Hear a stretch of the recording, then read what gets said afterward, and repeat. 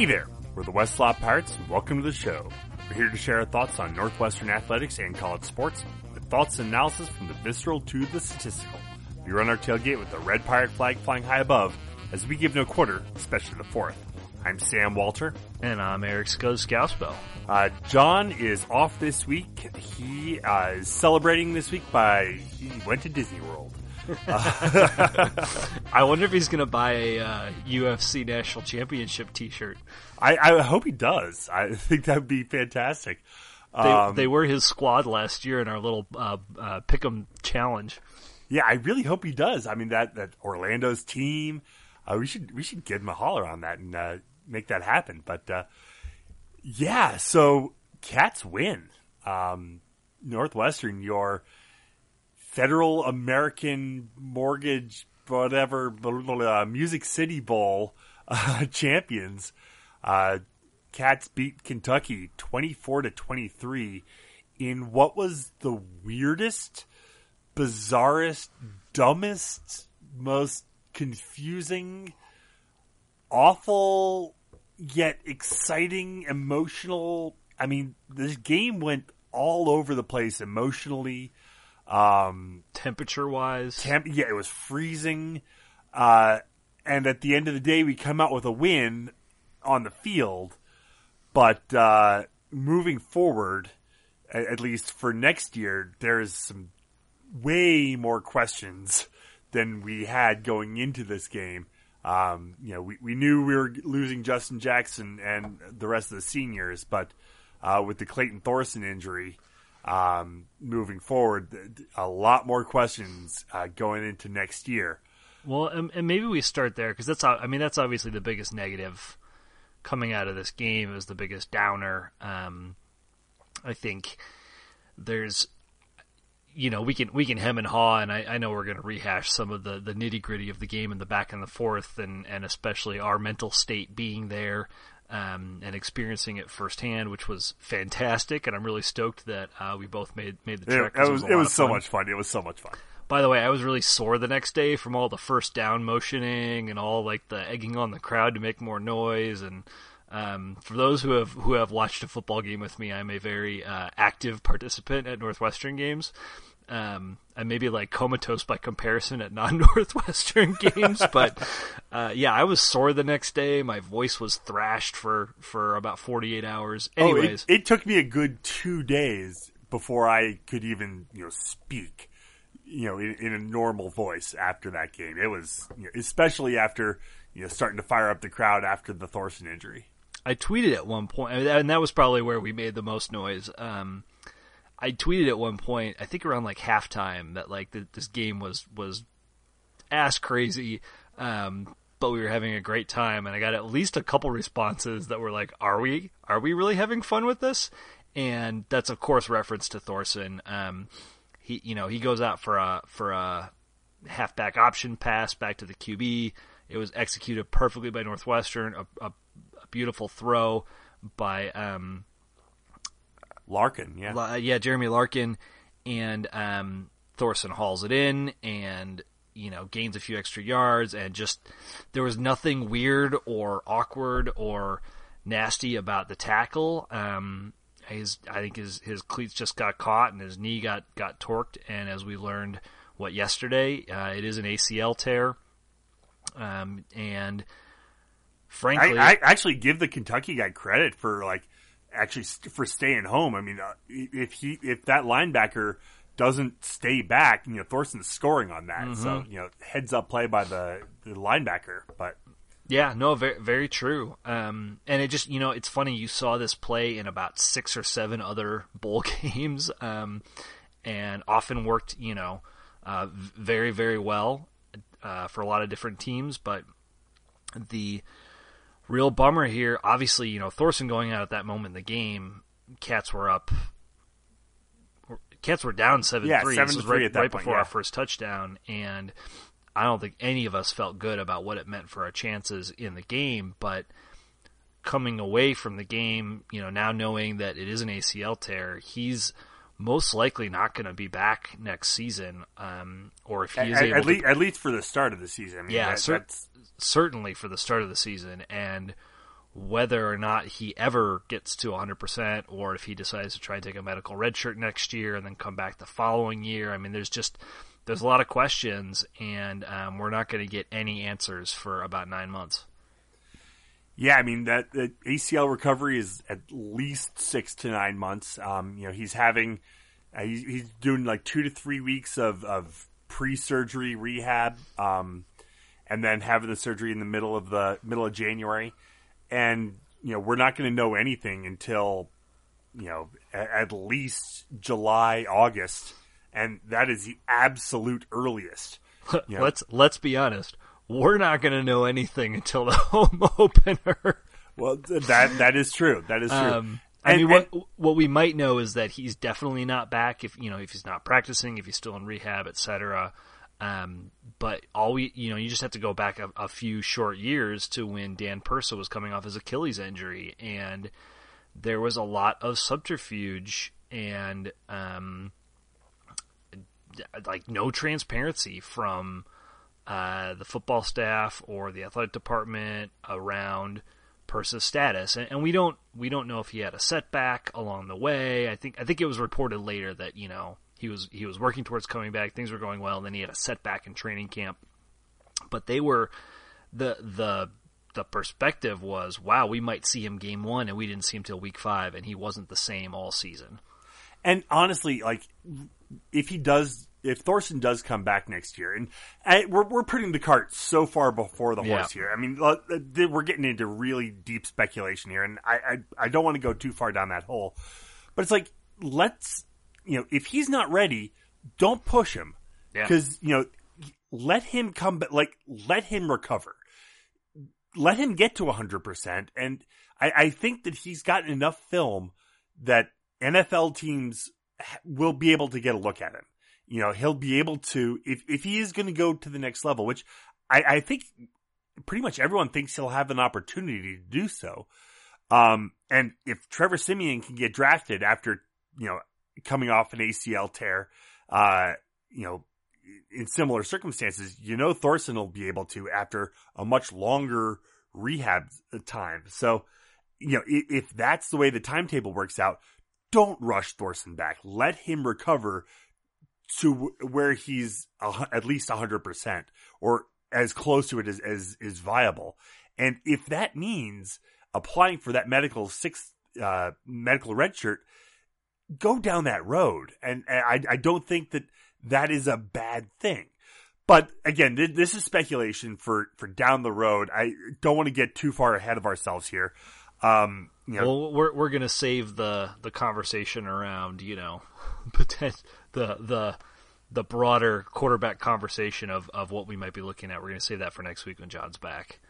Yeah, I just kind of want to bring it back to the game and kind of where our heads are at, as we see Thorson go down. And, I know from where we were sitting, watching that hit and just immediately, I think the entire stadium saw the hit, and everyone, the entire stadium kind of took a gasp. And then the replay happened and everyone took a bigger gasp. And I think everyone knew at least some point, the severity of what had happened. And, we're thinking, okay, all right, Matt Alviti, 4-star recruit. I know he's had his injury issues as well. 5 years. Let's can you finish what had so much potential of a Northwestern career?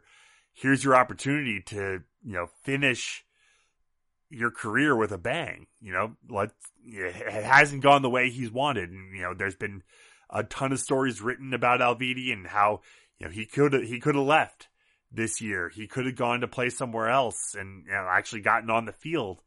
But he came back. He came back for that 5th year. He could have left, but he didn't. And that he came back and he played that last year, and for him to be able to come out and take the reins for 3 quarters and do what needed to be done to lead the Cats to the victory was huge. There have been, as I think back over my 20 years of watching Northwestern football, There've been a solid handful of, relief quarterback appearances that I can recall. The ones that kind of jump to mind are Evan Watkins stepping in for Dan Persa after he was injured. The really ill-fated end to a game at Indiana in which Mike Kafka stepped in for an injured Brett Bazinet in 2005. That might be the most epically horrible for anyone who was not great.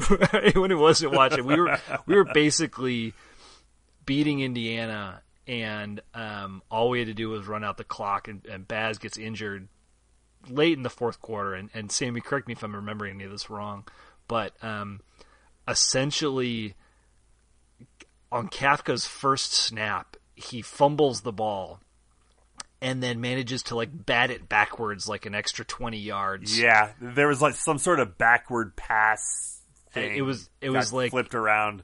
It became 4th and 35. It took Northwestern deep back into their own territory, and then they had to punt, and then IU drove down and scored and won the game. And it was I remember being in a bar just slack-jawed, astounded at the outcome and how disastrous it was. But there's other, you can go farther back in time to Gary Danielson's kid coming in for Kustok a couple different times. The year 2012 being one of the worst, where Brett Bazinet as a freshman looks awful, gets injured, gets replaced with I forget who the second backup was, but he looks terrible. He gets replaced by Andrew Webb, who looks awesome for 2 plays and then gets injured. That season was a disaster thereafter. It's just this usually doesn't go well for Northwestern, and for Alviti, who was so heralded coming in, and then has the couple times that he has had an opportunity to get into the game has been very limited, conservative play calling, not a lot of opportunity to throw the ball. When he has thrown the ball, has not looked great doing it. He did, he looked decent at the very end of the Penn State game. He managed to log a couple touchdowns in garbage time earlier this season or last. And for him to give this kind of performance, to have the composure, not in a true road game, but certainly not in front of a home crowd or even a slight lean towards Northwestern. I mean, we were pretty well outnumbered by the Kentucky faithful last weekend. So, and at times, I mean, they weren't loud the whole time, but at times they got pretty loud.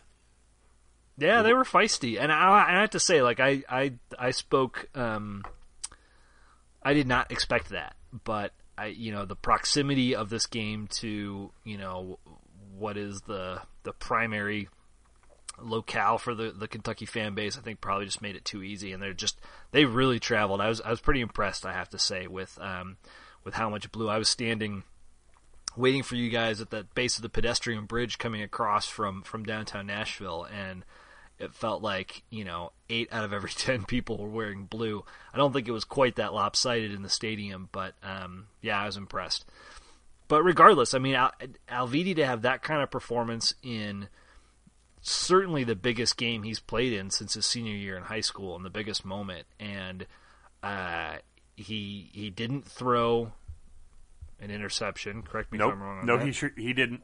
Yeah, no interceptions, no fumbles. He was not a one-dimensional QB. He managed. He threw some nice balls. He did a fantastic job scrambling. It was a really gutsy, gritty, outstanding performance. And I don't think in the moment I really appreciated it as much as I have started to in the week after the game. I mean, 4 of 11 for 50 yards. I mean, so passing numbers weren't phenomenal, but we weren't. After Thorson went out, we weren't a passing team from that point on. But he had a couple big ones. There were a couple just critical. I remember a couple third downs. Yeah, absolutely. But 9 carries for 54 yards, and it was 54. It was 55 yards. We'll talk about that in a second. But the real story of the day for the Cats was Justin Jackson, 32 carries, 157 yards. Jeremy Larkin, 9 carries for 112. And Alvides, 54 yards on the 9 carries as well. We dominated the ball on the ground.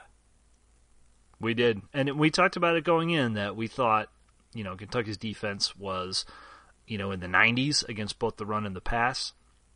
We figured our coaching staff was going to focus on the running game. That's worked for us all season. That, bad rush Ds we've been able to run against. Justin Jackson is there's a reason that he is in the top 10 all time of college football running backs, which is an amazing accomplishment. And congratulations to Justin Jackson on that achievement, which he surpassed that threshold in this game. But we thought that the opportunity would be there for him. I thought Larkin was spectacular. His speed was just such a great compliment to JJ all season long.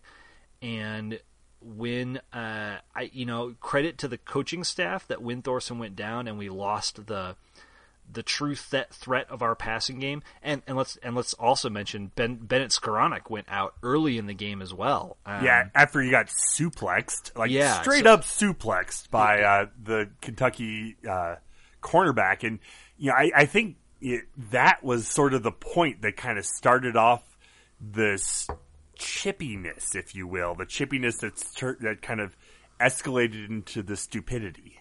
Yeah, I mean, Skoranek barely played a quarter and still caught 3 balls for 25 yards. We only had 9 completed passes for 109 on the game. So that tells you, I think, kind of all you need to know about how much the complexion of this game changed once Thorson went out. With Skoranek out as well, our passing game was not the threat anymore. And credit to the coaches that they managed to keep things creative enough, maybe a little too creative at a time or two. But in the moment, and I will still I describe this to coworkers today. This was the worst coached and worst officiated game I think I've ever seen on both sides. Both Kentucky and Northwestern were screwed at various points, and both coaches made real boneheaded moves along the course of the game. But overall, stepping back, when you think about losing Thorson and how critical of an element he's been to the success of this team over the last 3 years, it's kind of an astounding achievement that Northwestern was able to pull this out. Tons of credit to the defense for stepping up. They were able to, they gave up the opening drive, right? So Kentucky gets the ball to start the game. Boom, boom, boom, down the field, throwing the ball deep. And then after that first, score, they don't score. They barely move the ball the rest of the first half. That, of course, is aided by the fact that Benny Snell got thrown out of the game early in the second quarter. When, of course, Kentucky loses their top offensive threat. Let's talk about our buddy Benny. Yeah. So, you talk about, the most poorly officiated game that you've ever seen. And, we are unabashedly Northwestern fans, but this was the most ridiculous call. One of the most ridiculous calls I've ever seen, matched only later by another ridiculous call. But, okay, so Benny Snell gets, and I'm not going to say to his credit, but, the play was whistled dead, and I believe it was Gaz, did continue the process of the tackle, and, Snell was knocked down, and the official goes to give him a hand up, and Snell's a little upset that, Gaz had, rode him to the ground. Okay, he's a little hot and swipes the official's hand away. You don't touch the official. That is rule number 1. Yes, it is absolutely ticky-tack. And, by the letter of the law, that is, you touch the official, you get thrown out of the game. But, no. I mean, if that's all he did, it's absurd. I choose to believe that something was said in the exchange, and anyone who is familiar with the movie Bull Durham, classic movie, by the way, that you must watch. Just get over the fact that you hate Kevin Costner, and if you don't like Susan Sarandon, I don't care. This is one of her greatest performances ever. Anyways, we learned that in minor league baseball, there's a particular word that if you direct this word at an umpire, you will get thrown out of the game. I choose to believe that Benny Snell used that word with the referee when he's trying to help him up. I mean, like, it was ridiculous. Here's where I get frustrated, though. Dang nabbit, if Benny Snell wasn't tossed out, we would have won that game. Yeah, I'm not going to say that. You know, you cannot say that. You know, we held him to 2.5 yards a carry while he was in the game. Not just 2.5 yards per carry. He carried the ball 6 times for a total of 15 yards. With an 18-yard long. We stuffed the crap out of Benny Snell and the run game for Kentucky this whole game because that's where our strength is on defense. And yes, Kentucky would have been better off having him throughout the game, 100%, because he's a guy that can catch the ball as well. So, no doubt. But the notion that Kentucky would have won this game running the ball with Benny Snell is totally absurd. The other thing I'll mention, and I'm going to toot my own horn here. Sammy, who did I talk about in the preview in this receiver core for Kentucky? I believe you mentioned Taven Richardson. He's 6'3", he's 215 pounds. He was their second leading receiver, and he's just a terrible matchup for our defensive backfield because we struggle with large physical receivers. The guy had 5 receptions for 89 yards. He was their leading receiver on Kentucky. They threw it downfield to Kayun Ross as well. Garrett Johnson did not do a whole lot. He was their leading receiver on the season. I know, I think Ross was effectively their tight end for the game, but he's 6'6", 225. Like, big receivers hurt us, and I would argue, if anything, losing their starting running back forced Kentucky to think more about throwing the ball downfield as opposed to running. I thought that that's where they would end up regardless, and it's what brought them back in this game and almost allowed them to win. Was their ability in the passing game. Steven Johnson's ability to avoid the rush. He did a great job in the pocket. It wasn't an amazing game. Like, his stats, he threw 2 picks. That was what really, really hurt Kentucky in the end. But in terms of matchups, like, the receivers were the problem, and somehow Northwestern found a way. But the Benny Snell thing had very, very little to do, in my opinion, with who won or lost this game. Yeah, and if you're gonna whine that Benny Snell got tossed out and they should have won because of that, then we have the complete counter to that. Patty Fisher got tossed from the game as well, so that's your counterpoint. Mm-hmm. Yep, on a horrible targeting. That was the weakest. We got hit with some weak targeting calls this year. The Jared McGee one against Duke was a weak one, but not as weak as this Patty Fisher call. That was just. I went back and watched the broadcast of it yesterday, and looking at the replays on TV, just this is a textbook tackle. And, they are going to have to look at targeting this offseason and, figure out, how to enforce this in a way that you're being consistent. That is the biggest issue. And I think, Teddy Greenstein, among others, and I did not appreciate Teddy's perspective on a couple of targeting calls earlier in the season, but he rightly pointed out that Fisher put effectively the crown of his helmet into the sternum of the Kentucky player. The sternum, he didn't launch himself. He did by the strictest, most rigid,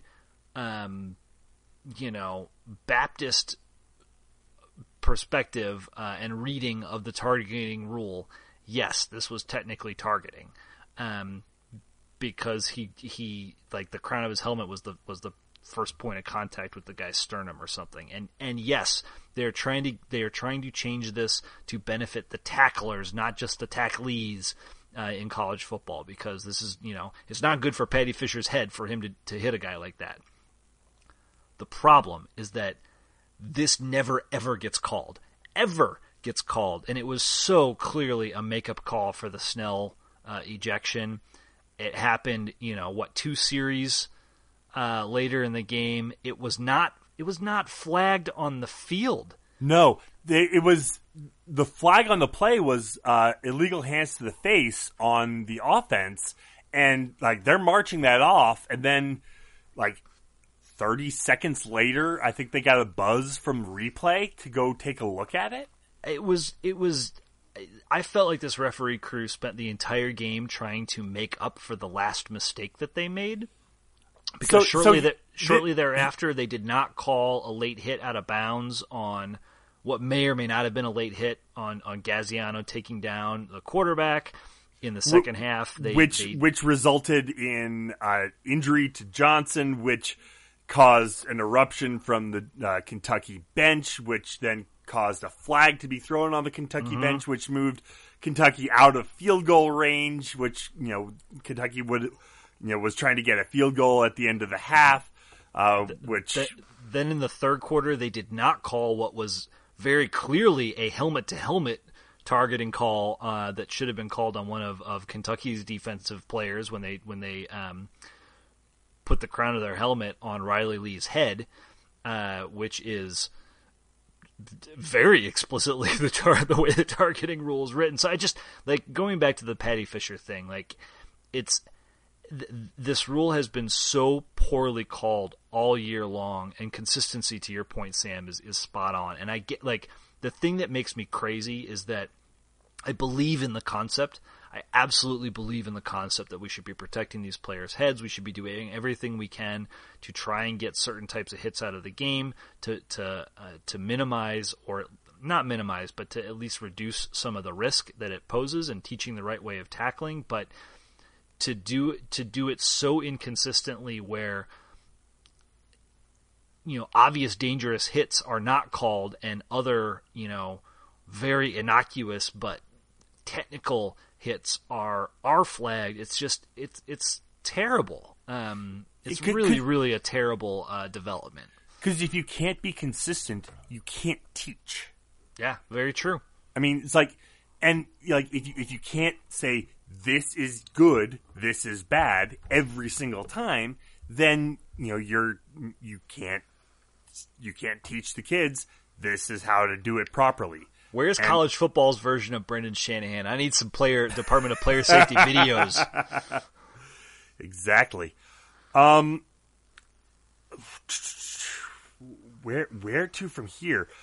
Let's talk about the coaching decisions. Let's talk about some coaching decisions. Oh, absolutely. Boy.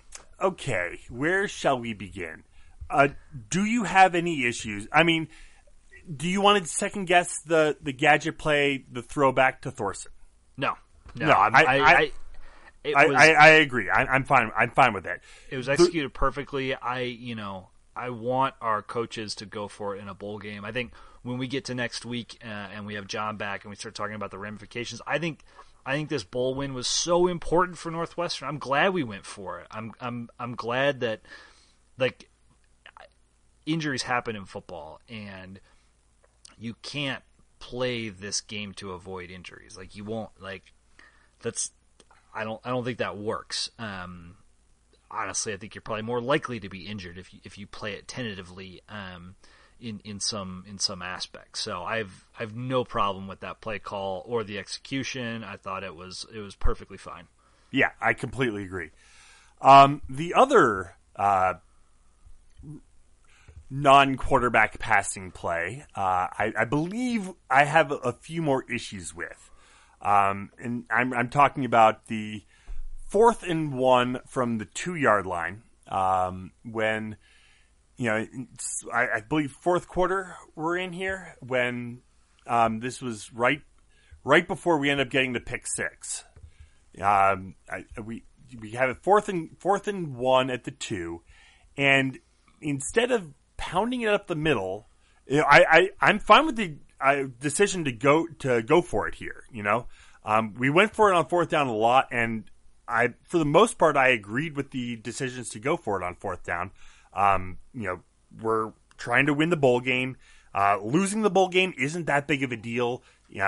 Winning the bowl game is good for the program. Losing it doesn't hurt the program, right? Just kind of fundamentally. Yeah, definitely. So I'm okay getting aggressive. In terms of like going for going for it on fourth down and whatnot. But fourth and 1 at the 2-yard line, and you're running a gadget play, Riley Lease throwback, toss when you're a Big Ten program. You have the number 10 all-time running back in college football history, and you can't get 1 yard. You don't even have to score. You have to get 1 yard. What are you doing running a gadget throw play with Riley Lease throwing? What is that? It was a very ill-conceived, and Fitz even admitted in the postgame, like, that was a bad decision. It was a bad call. It was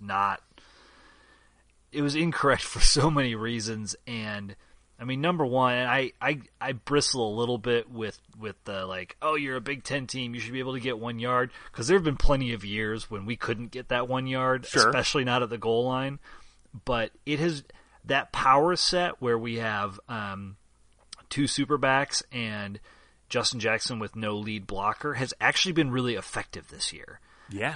In the last 2 seasons, that was a disaster of a play for Northwestern. But this year, against offenses not named Penn State or Wisconsin, or defenses not named Penn State or Wisconsin, that's been a really effective play. We generally have converted in those situations, and to not put the ball in JJ's hands, or even better, to do the QB sneak, because that's been really effective for us over the last 3 or 4 years as well. Now, granted, LVD's not the large individual that Thorson is, but I mean, if you really want to get tricky there, like maybe do some wildcat, or maybe put Garrett Dickerson under center. I don't know. Like, there's things you can do to be creative and put Kentucky on their heels a little bit in that situation without doing a slow developing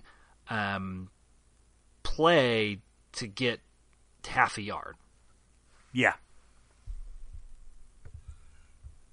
All right, so that is bonehead play number 1. Let's see. What's bonehead play number 2? Going for it on fourth down.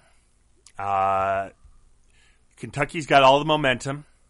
We're in the fourth quarter. Our offense has kind of stalled out. Kentucky's offense has started, clicking. Our defense is getting tired. We've gotten to the point in the game. They're calling timeouts. They only have 1 timeout left. First down pretty much seals it. 4th and 1 from the 39, I believe it was. We run the quarterback sneak instead of punting. Thoughts? I don't know. I have a lot of mixed feelings about this one. It harkens back a little bit to some of the decisions of that Auburn Outback Bowl many, many years ago. Okay. And I guess I'll put it this way. I really think I think everybody in that second half wanted to get off the field and just be done with this game. It was cold. It was cold. You'd already seen one really bad knee injury. The Pac-12 officials, I think, wanted to go underdressed. Home. They wanted to go home. Yeah, and so, I get it. Get the yard, game over. So I can't. In the moment, I was tearing my hair out. In the moment, I was losing my mind. What are we thinking? What are we doing? In retrospect, I'm kind of like, well, I guess, because you also probably are thinking that Kentucky's thinking the same way, and if they do score, maybe they go for two, and you're, in that kind of situation. But I don't know. At the same time, this is such a departure from the Fitz that we've known for the last decade. Like he really went all in on fourth downs this year. I think for the majority of the year, Northwestern has been in the top 10 in terms of number of fourth down attempts. If not in the top 5 in all of college football. This is a real big departure from Fitz of the last 10 years. Yeah. So maybe he swung a little too far in this direction. Except here's the thing, though. Alviti made the first down. He got the yardage. And you know how I know? Because the Jumbotron operator freeze-framed the shot of Alviti making the yard to gain, put a circle on the ball on the yard to gain, and left it there. One of many such instances of the Jumbotron operator running a little loose with the way they ran their replays, shall we say. They probably thought they were trying to help Kentucky because the operator was very clearly trying to help Kentucky earlier in the game on Kyle Cairo's pick 6. But I don't know, like he got it right, but bad spots are, I don't know, a part of the game. I don't know that you should make play calling decisions based on the potential for a bad spot, but there's so many things that can go wrong on a 4th and 1 at your own 35 or whatever it was. See, here's the thing though. But here's another 4th and 1. Kane Coulter bobbled a snap. Yeah. And didn't get the 4th and 1 against Ohio State, but maybe he almost got it. So there's just so much that can go wrong in that moment, and I guess there's plenty that can go wrong with a punt, right? The punt can get blocked, the punter can drop it. It just, all things being equal, at the end of it, I'm like, you know what?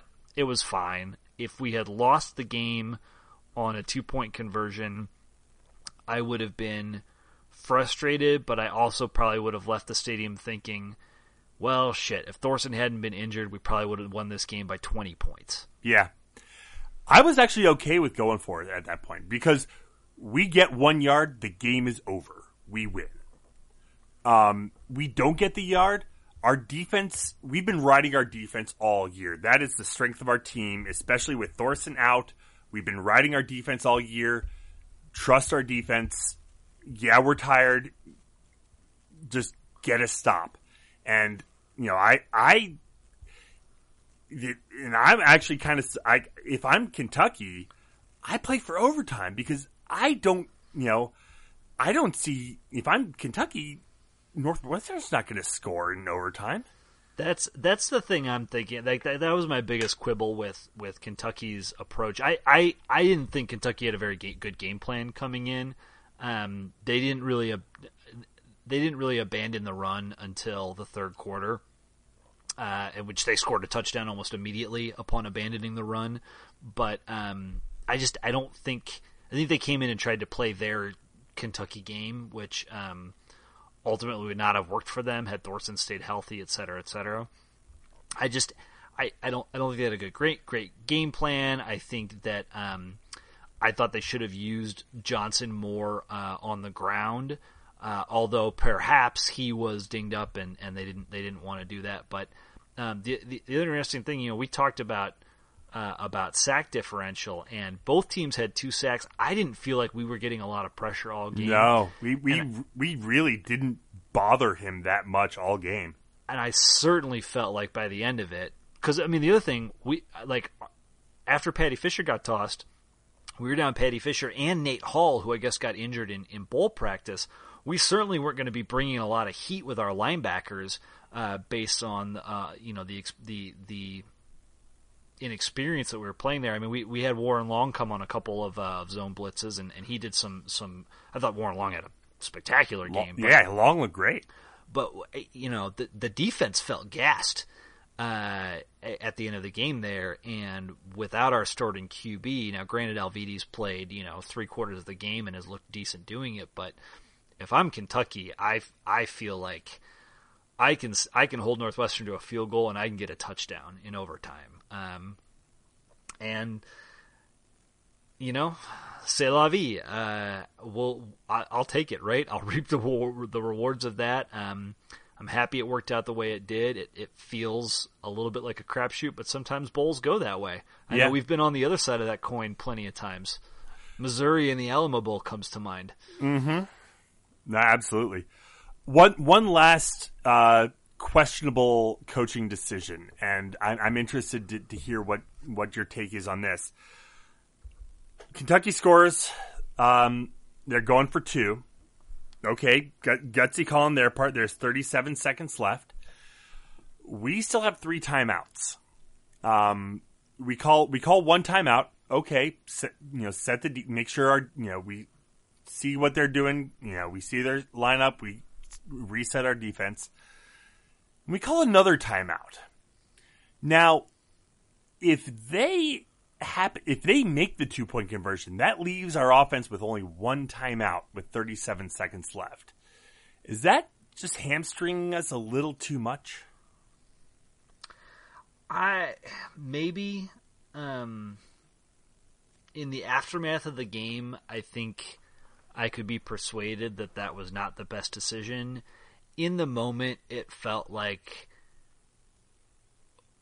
that 2-point conversion was the game. Yeah. If Kentucky got it, they were going to win.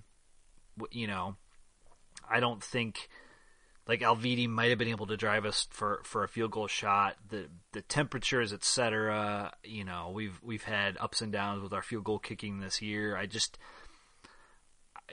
think it was all or nothing on that 2-point conversion, and I think it was. I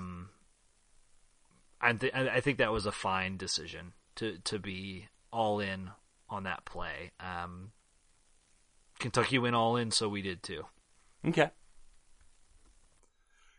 Yeah, I'm not sure one way or the. I mean, I know the guys on Inside and You wrote a column, kind of grading the bonehead, coaching decisions, and they called the second timeout like off the charts bonehead.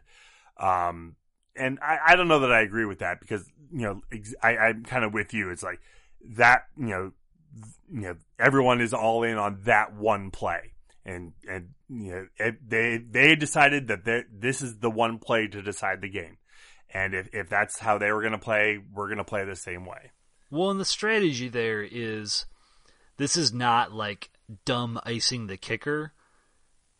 Like if Kentucky were trying to kick a game-winning field goal in that case, and Fitz is calling a second timeout, I would be like, dude, don't even call the stupid first timeout. You're just giving the guy more time to get settled and look at the turf and pick his spot and make sure he feels good about the kick. Especially because their kicker is damn good. Don't that is one of my least favorite things is coaches calling the timeout. I just think it's stupid.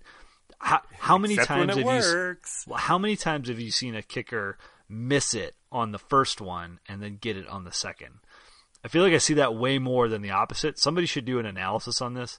But the point of calling that first timeout, Kentucky comes out probably expecting us to call a timeout, so we get a look at who their personnel is, at what their formation is.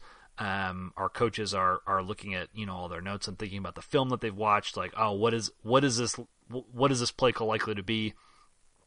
Call timeout. It gives you a little bit of all right, they're either going to come out in the same setup or they're going to bring out something different, and we get, we've taken them out of their primary look. If Kentucky's being, kind of gamesmanship, they maybe come out in one look expecting us to call timeout, and they've got a 1B. They've got a second plan on a play call that they want to run. Well, now we've seen their second formation. We call timeout again. And you can argue that there's strategic value there, because you're seeing a different formation, you're seeing a different personnel grouping. I don't know what kind of changes Kentucky made between the first the first time they walked out there, and the second, if they had swapped out, 11 personnel for 12 personnel or something like that just makes you think differently about the type of play they're going to run or what checks and what reads you need to have in place. So I'm perfectly fine with the approach there. If it had been a field goal, it would have been the dumbest thing ever. So, yeah, I mean, I guess the one last question I have regarding the game is on the onside kick. I was a little surprised that we didn't have at least one person back a little bit. I totally get, you got your hands team out, for the onside kick, but on the back of my mind, I was a little concerned that they were going to do exactly what they ended up doing, was that pooch that kind of the medium kick over the defensive line, and try to get through and jump on it. It's much harder to get that, but if you just drop one person back there, and it ended up not being an issue, but it seemed like we were ready for it. You know what I mean? Like, we maybe didn't have a guy back, but we had a guy anticipating that move. Okay. Which I talked about. I didn't think the Kentucky game plan was really great, but I thought generally, with the exception of these weird, boneheaded moves, that Northwestern's game plan was pretty darn good, and that the Cats felt pretty prepared. They felt they certainly didn't feel like they came out flat or without a plan B. What Kentucky did, except for that very first drive of the game when it was just boom, boom, boom. It's like, oh, right, okay. That has happened. That happened in Northwestern several times this season, and we'll get into this a lot as we go into the off season. But Michigan State did that to us. I want to say Iowa did that to teams had a lot of success on their first drive against Northwestern's defense, and a lot of times I think our D just needed an opportunity to get a feel for who they were up against and assess some of their reads and figure out where they were at. And I mean, against Kentucky, you saw it, right? They didn't score again till the first drive of the third quarter, and that's when they completely abandoned the run and went just all pass and all Johnson all the time. So I thought Northwestern this year showed a much greater propensity to adjust their game plan and their approach based on their opponent than they have in years past, and that was a pretty positive sign for me overall. Any other thoughts? Just kind of regarding the trip. I know for me it was absolutely awesome to just kind of be there. This was my first bowl trip since the game down in Houston against A&M. So this is my first bowl win that I've ever been to. So congratulations, Sam. Yeah, that was really, really cool. It feels damn good. It really does. For the first time ever, Northwestern is now on a bowl win streak. Whew. Three of four, baby. 3 of 4. Yeah. I'll just throw out, I think this is the 7th bowl game I've been to, which is awesome. I've never made it to the Outback Bowl, but went to a couple Alamo Bowls, the Houston Bowl you mentioned. I was at the Gator Bowl back in 2012, which was wonderful. As I told you guys then, I definitely got a bit misty at the end there. When we finally won that first bowl game since 1949.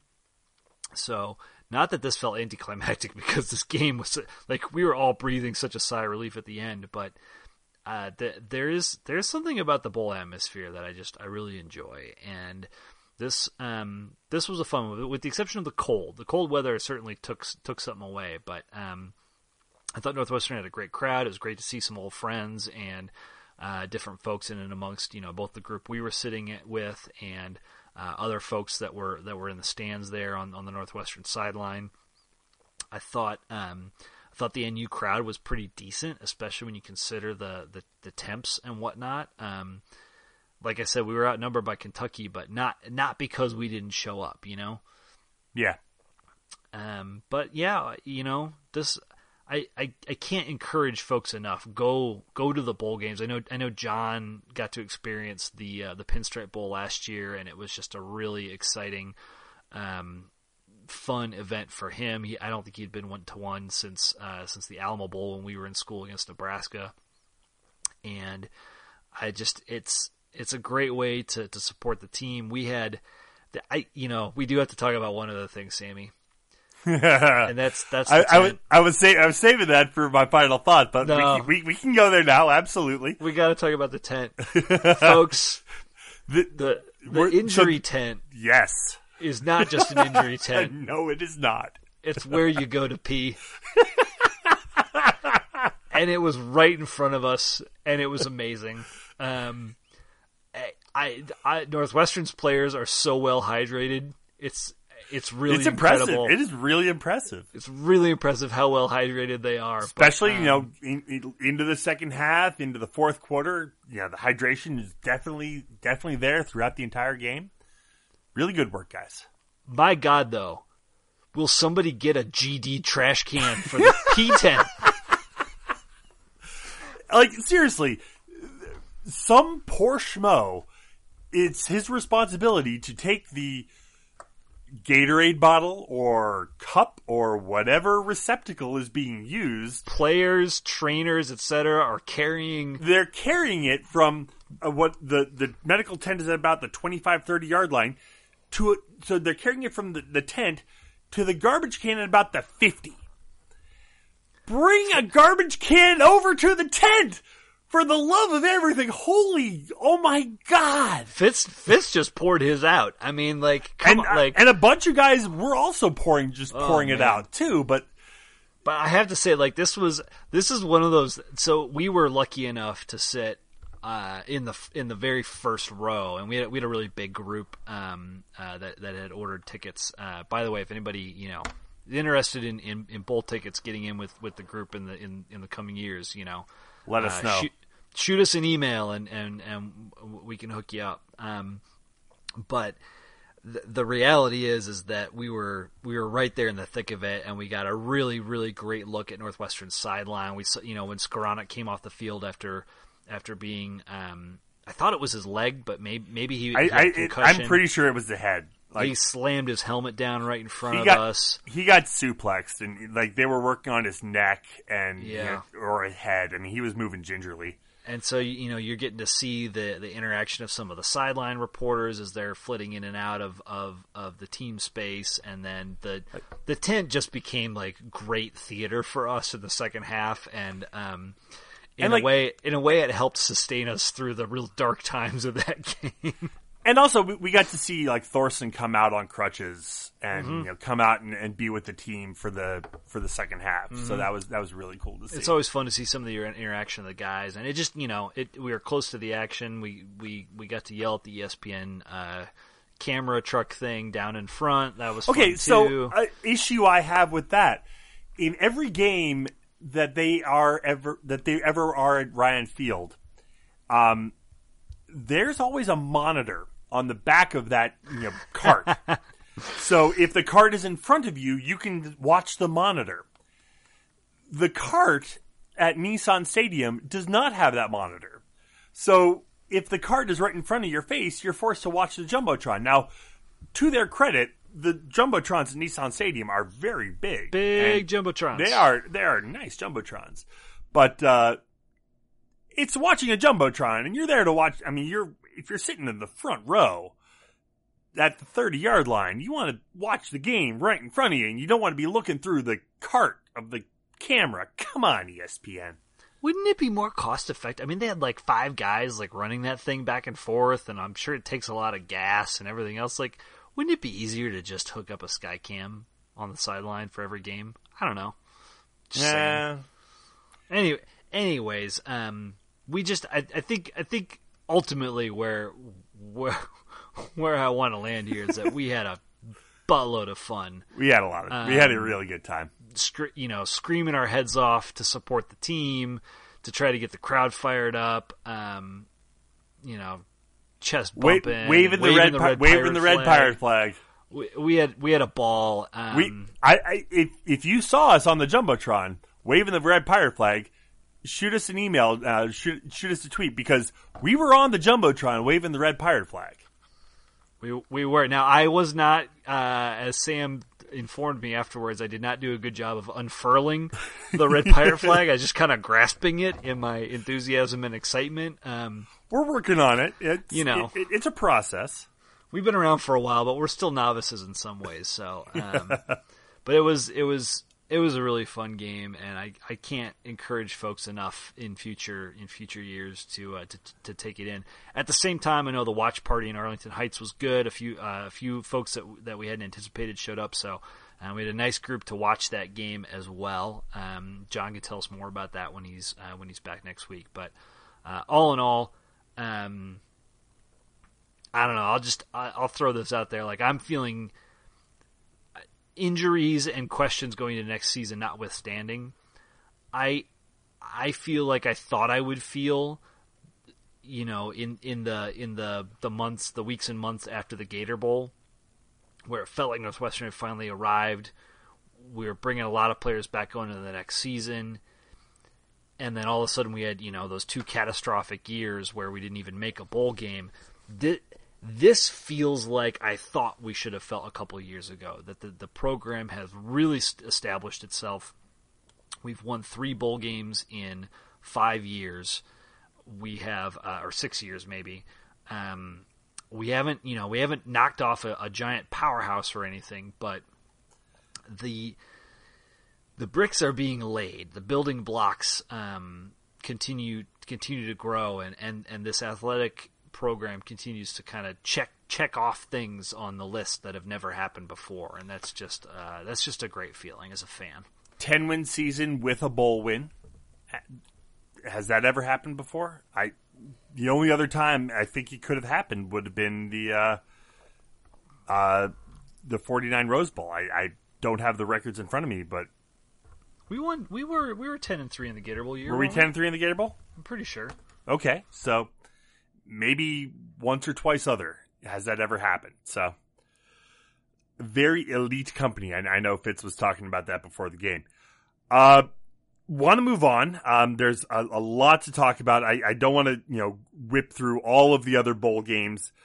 Just there are so many, and I think we'll talk about that. I think more next week as we kind of give a retrospective on bowl season as we recap the national championship game. But we would be remiss if we did not talk about the 2 playoff games, the Rose Bowl and the Sugar Bowl.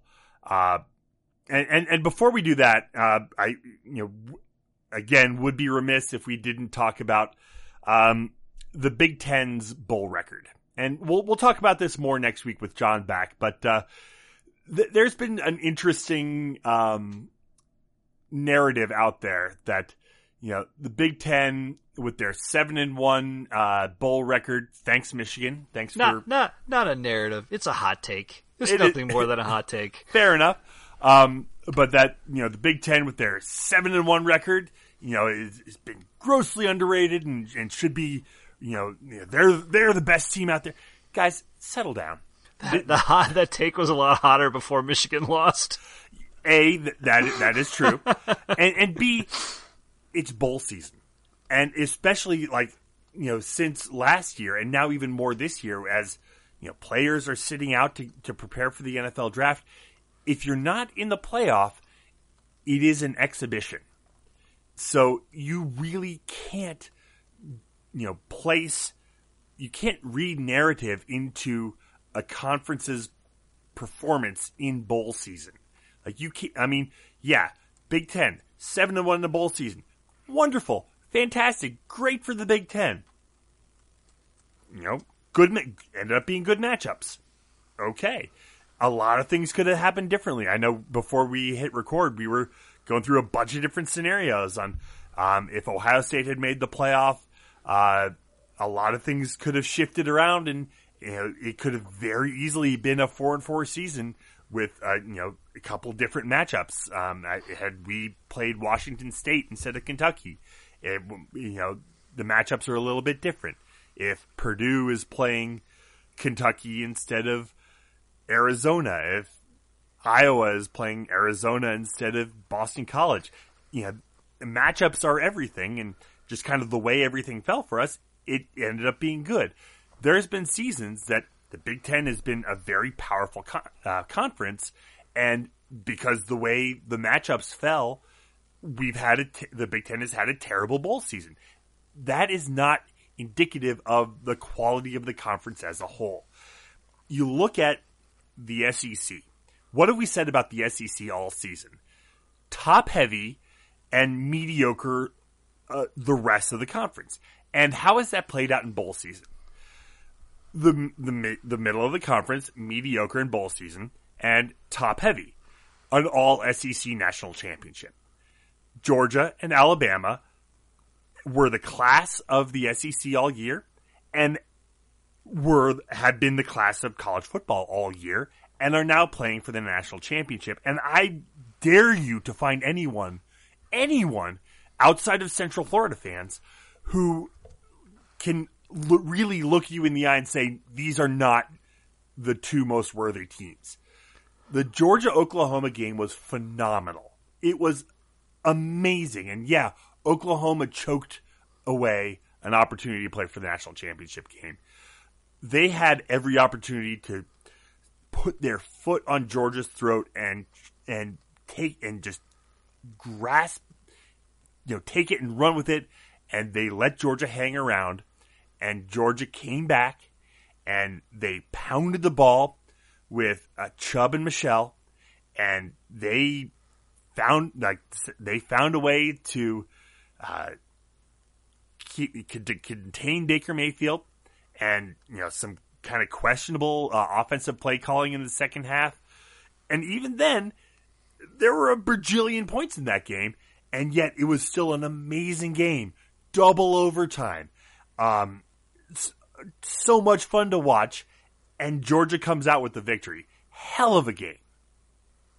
Yeah, it was a really good matchup. Probably the best Rose Bowl since last year. No, I'd say the best Rose Bowl since that national championship. Last year was USC really good. I mean, last year was up there. Penn State USC was really good. The end of last year was up there. There wasn't the back and forth. I mean, Penn State was kind of in control most of the game, and then USC kind of came storming back. Okay. I don't know. To me, the stakes just make this all the more impressive. Okay. You made the point earlier about bowl season and exhibitions, etc. Like Penn State USC last year was effectively an exhibition. This had a lot more riding on it. So I thought, couple thoughts. So I don't want to hear any SEC fans talking about how the Big 12 doesn't play defense, because Oklahoma did exactly what they do to Big 12 defenses to Georgia's defense, which was supposed to be tops in the nation. The other thing is props to Scuzz Model, which picked Georgia. Also picked Alabama and is sitting in the top 250 of College Bowl Mania right now. Georgia ended up being just, a tiny little bit better, and there's maybe some play calling stuff on Oklahoma, but the fact that they were able to respond down, a team, Georgia's a team that's primarily a running team, and has not been a high-flying offense all season long. They beat Notre Dame 20-19. They kind of got blown out by Auburn in their regular season matchup. They turned the tables on that in the SEC championship, but they've not been what you would think of as a high-flying offense outside of just their really powerful running attack. And to be down 31-14 and come storming back against this offense is really impressive. Kind of the best analysis I saw was Chris Brown of Smart Football talked about how Nick Saban has said in the past that when he really gets under the gun, he makes a comment something along the lines of you gotta play gutsy football, and he goes to cover one man. He abandons some of his really complicated zone schemes, and he just plays press coverage on the outside and mans up over the middle and puts more players in the box, and that allows him to bring a little bit more pressure, and hope that the other team doesn't hit on a bunch of big plays. And that's exactly what Kirby Smart did in the second half. This is a guy who has, learned from Saban as far back as their national championship at LSU. He's been working with Saban. So they shifted things up on Oklahoma. It took Oklahoma a while to react and adapt, but by that time they had caught up. And that was a really impressive moment for me that against one of the best offenses in all of college football and against the Heisman Trophy winner, they were able to play catch up with a team and an offense that is not particularly catch up oriented, and they didn't do it with big kick returns or defensive touchdowns, etc. So that was just a really impressive performance to me.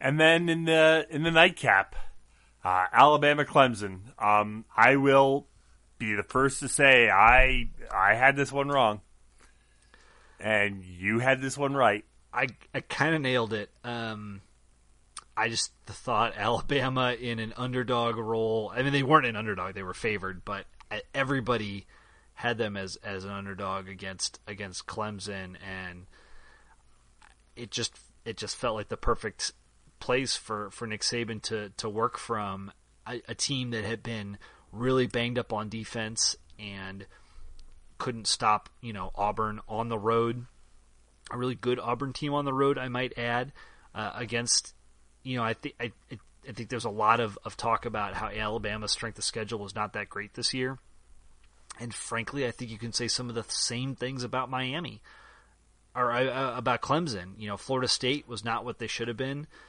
this season. They got an Auburn team at the very beginning of the year before they really gelled, certainly on the offensive side of the ball. Clemson played Miami, which I think offensively was a very one-dimensional team, and also a team that if they weren't getting turnovers really struggled to generate energy on their offensive side of the ball. And outside, the rest of the ACC, NC State was all right, but not great. Pitt was down.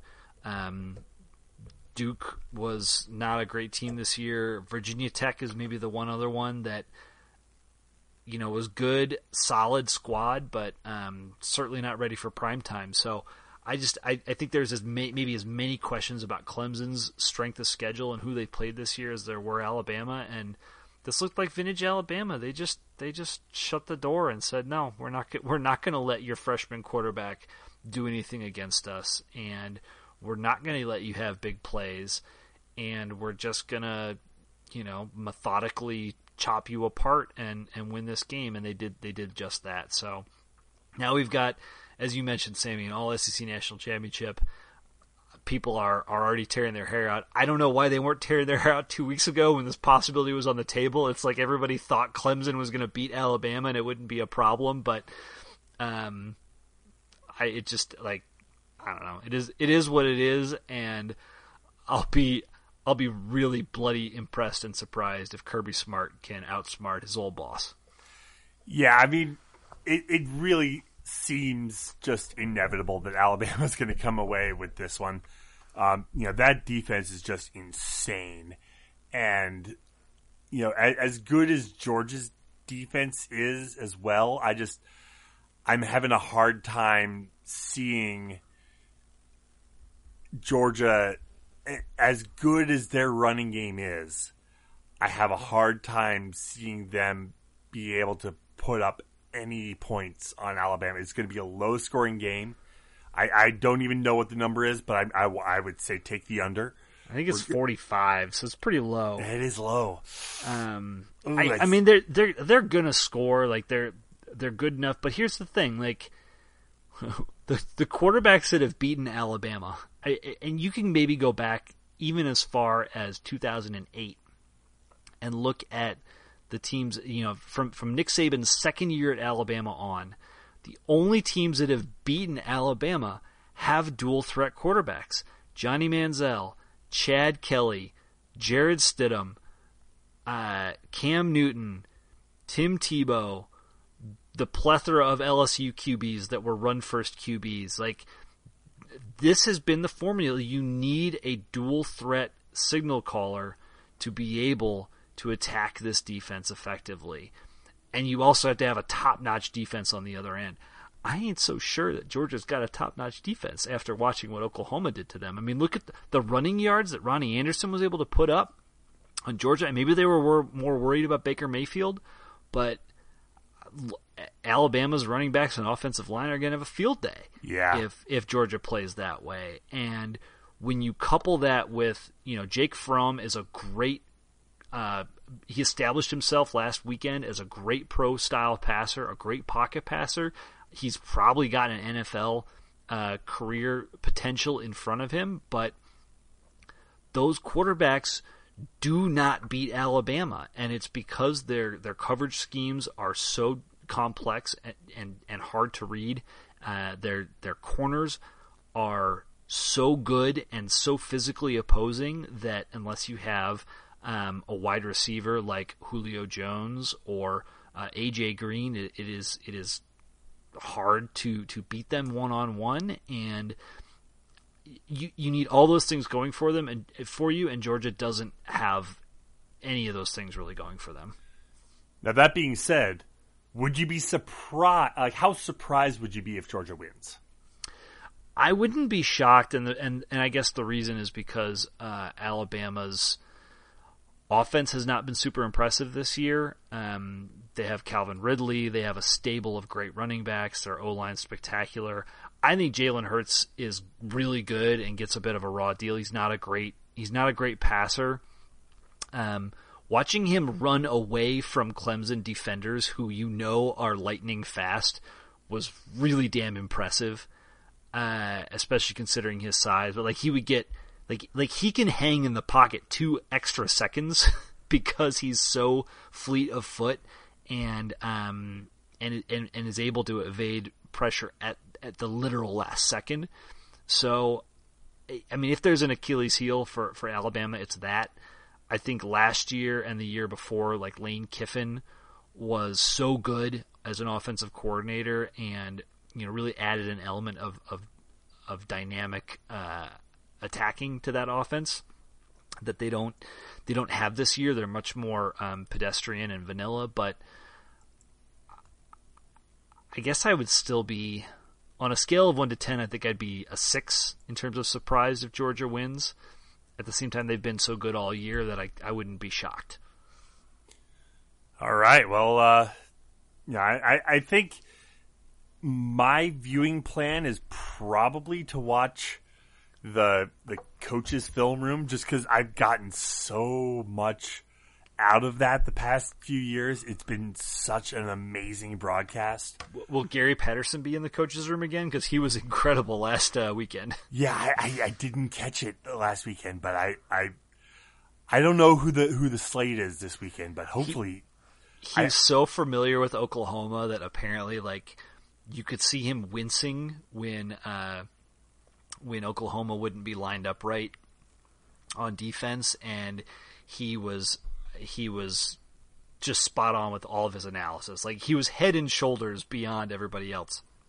Well, he doesn't know these other two teams that well, but maybe, I don't know.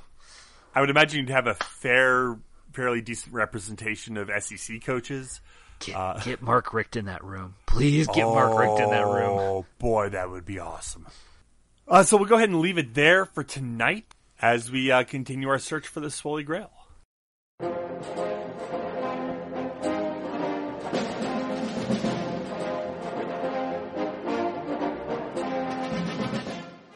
Well, I'm going to take this opportunity with John not on the call to announce the winner of our little game, and that is John.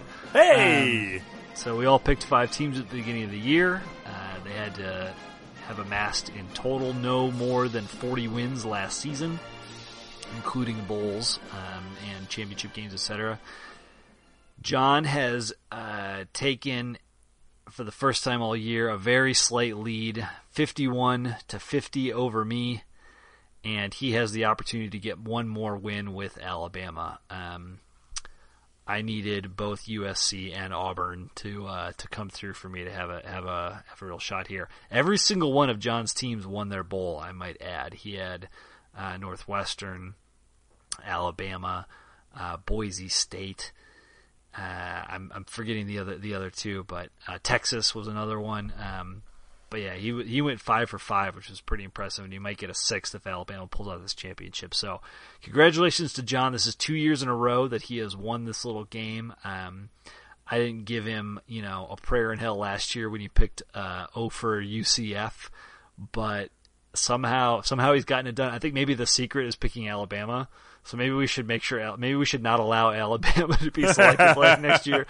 Or Sammy, you and I should also both take Alabama. Yeah. Even that out. Yeah, we'll see how that all plays out. But I thought my Auburn pick was golden when they beat Alabama in the Iron Bowl, and then dumb Georgia in the SEC championship game kind of ruined it for me. But c'est la vie. So congrats to John, and I'm glad he's not here to gloat.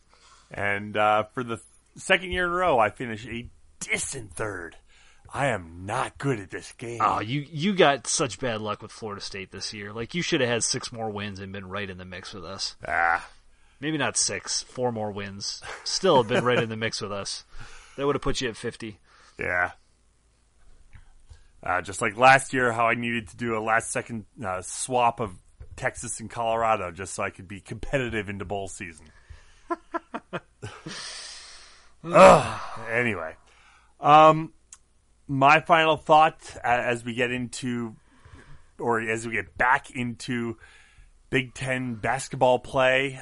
Northwestern played Nebraska last night. No Brian McIntosh, as Northwestern fans had a bit of a collective double just rectum clenching as Clayton Thorson goes down with a knee injury. The next day, Bryant McIntosh goes down with a knee injury. We all died inside. Yeah, fortunately, McIntosh's knee injury wasn't nearly as bad. He should only miss like a game or two.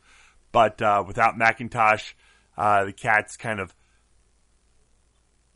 stumbled down the stretch. We're tight with Nebraska most of the way, but ended up just falling off the edge late and lost by, I think it was 20 or so.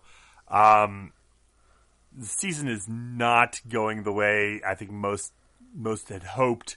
I know we had worried and are continuing to worry about this season. With all of the expectations, being ranked at the start of the season.